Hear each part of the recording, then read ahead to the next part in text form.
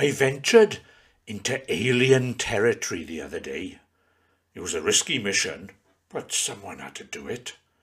I boldly went to seek out new life and civilization in the Rhondda Fach. As you can hear, I've lived to tell the tale.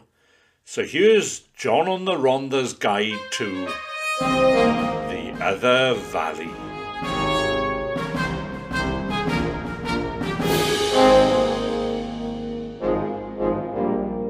The Rhondda Fach. Let's start at the top, Mardy, the Red Village, Little Moscow, so called because years ago it was a stronghold of leading communists from the South Wales Miners' Federation, though my auntie thought it was called that because it was always so cold up there.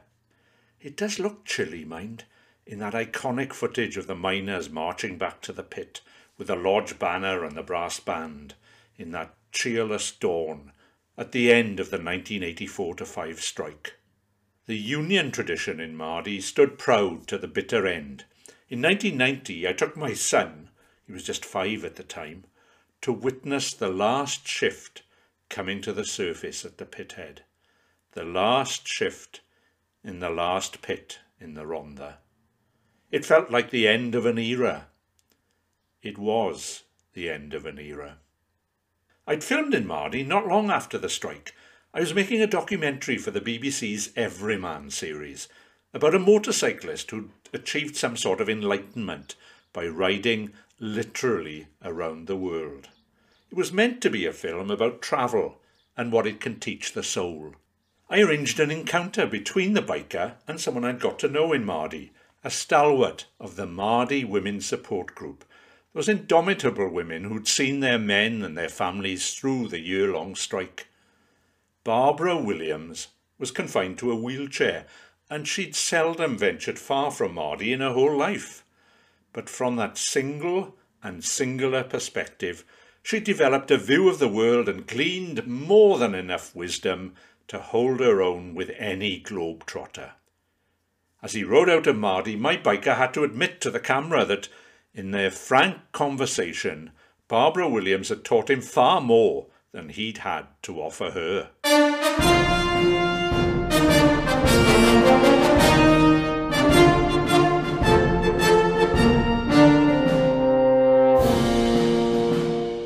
On to Ferndale.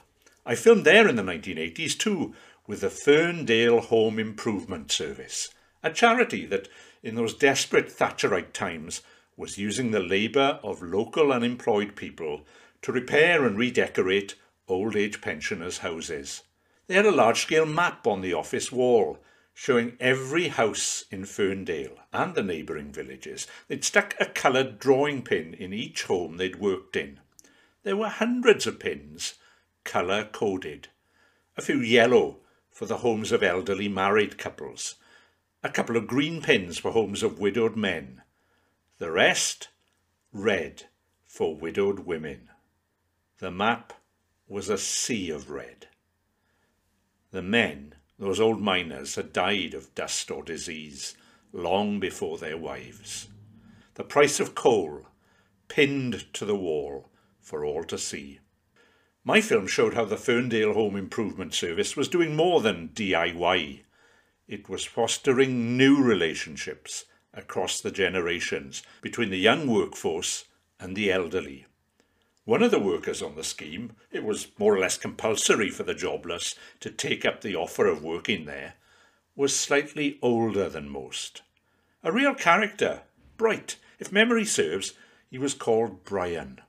One day, I bumped into him coming out of the cafe on the Strand in Ferndale. He was talking to a friend, quoting a Latin tag.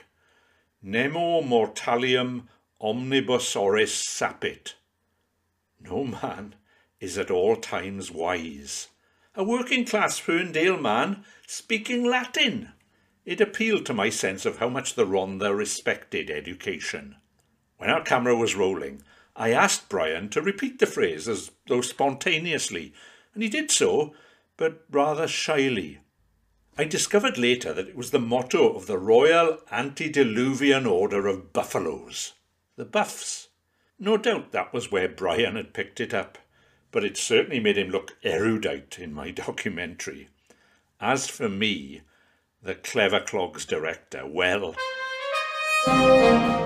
nemo mortalium omnibus oris sapit.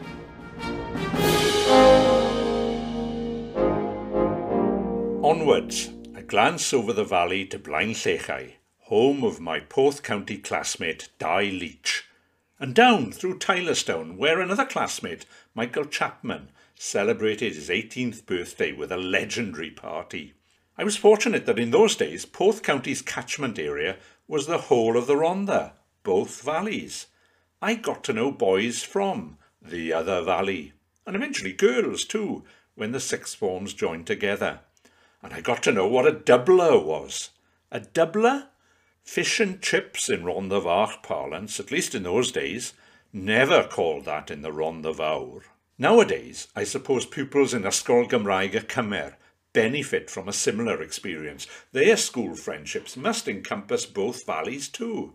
For all the jokes and the rivalry, and the understandable feeling in the Rhondda Fach that it's the Rhondda Fawr that gets the better deal in council facilities and infrastructure, it goes without saying that there's much, much more that unites us as Rhondda people. Together, stronger, to steal the Welsh football team's motto. On again. We've no time to cross the valley to Stanley Town, but let's pause for a minute at Pont y Gwaith. Pont y Gwaith, the Bridge of the Works. The name comes from an ironworks, a blast furnace, said to have been built in the early 16th century, though by 1863 it was described as a shapeless ruin. By the 1970s, I'm saying nothing. I was very fond of the place, actually, Pont y Gwaith, a regular visitor to the home of my school friend Elaine Pike. Elaine's father lived on, well beyond his 100th birthday, and even at that venerable age, the centenarian was known to go for a walk unaided from the valley floor in Pont y Gwaith all the way to the top of Pen Rhys. They breed them tough in the Rhondda Fach.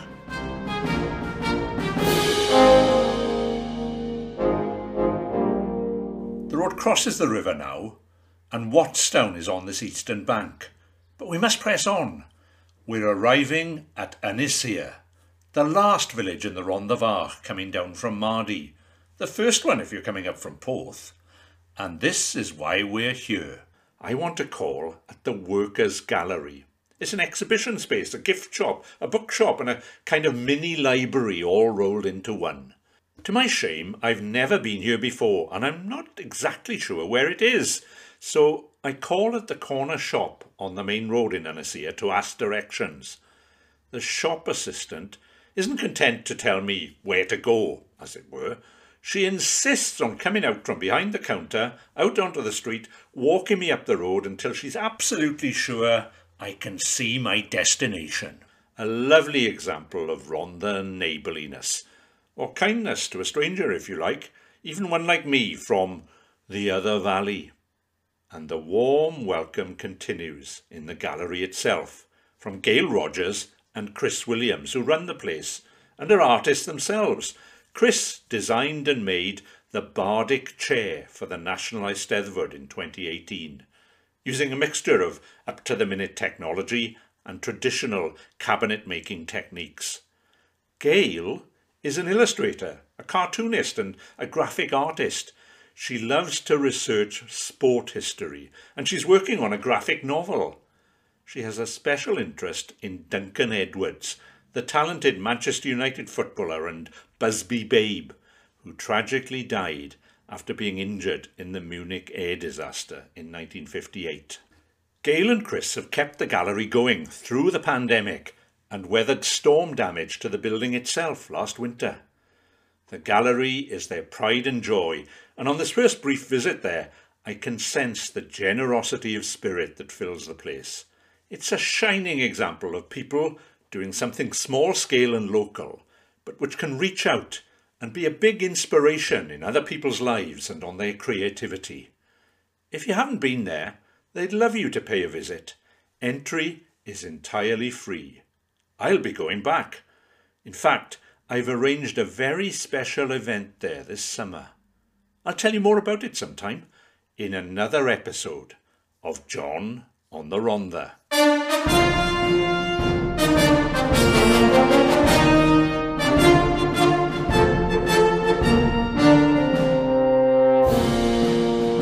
So that's my guide to the Rhondda Fach, home of artists and of that powerhouse of working class music, the Pendyris Male Choir. Filming location for Stella, birthplace of legends like actor Stanley Baker and rugby player John Bevan. It may be the smaller valley, the little Rhondda, but you know, Fach can also be a term of endearment in Welsh, so Rhondda Fach means something like dear old Rhondda. And that's a way to think about it that we can all sign up to, wherever we're from. I'm John Geraint Roberts.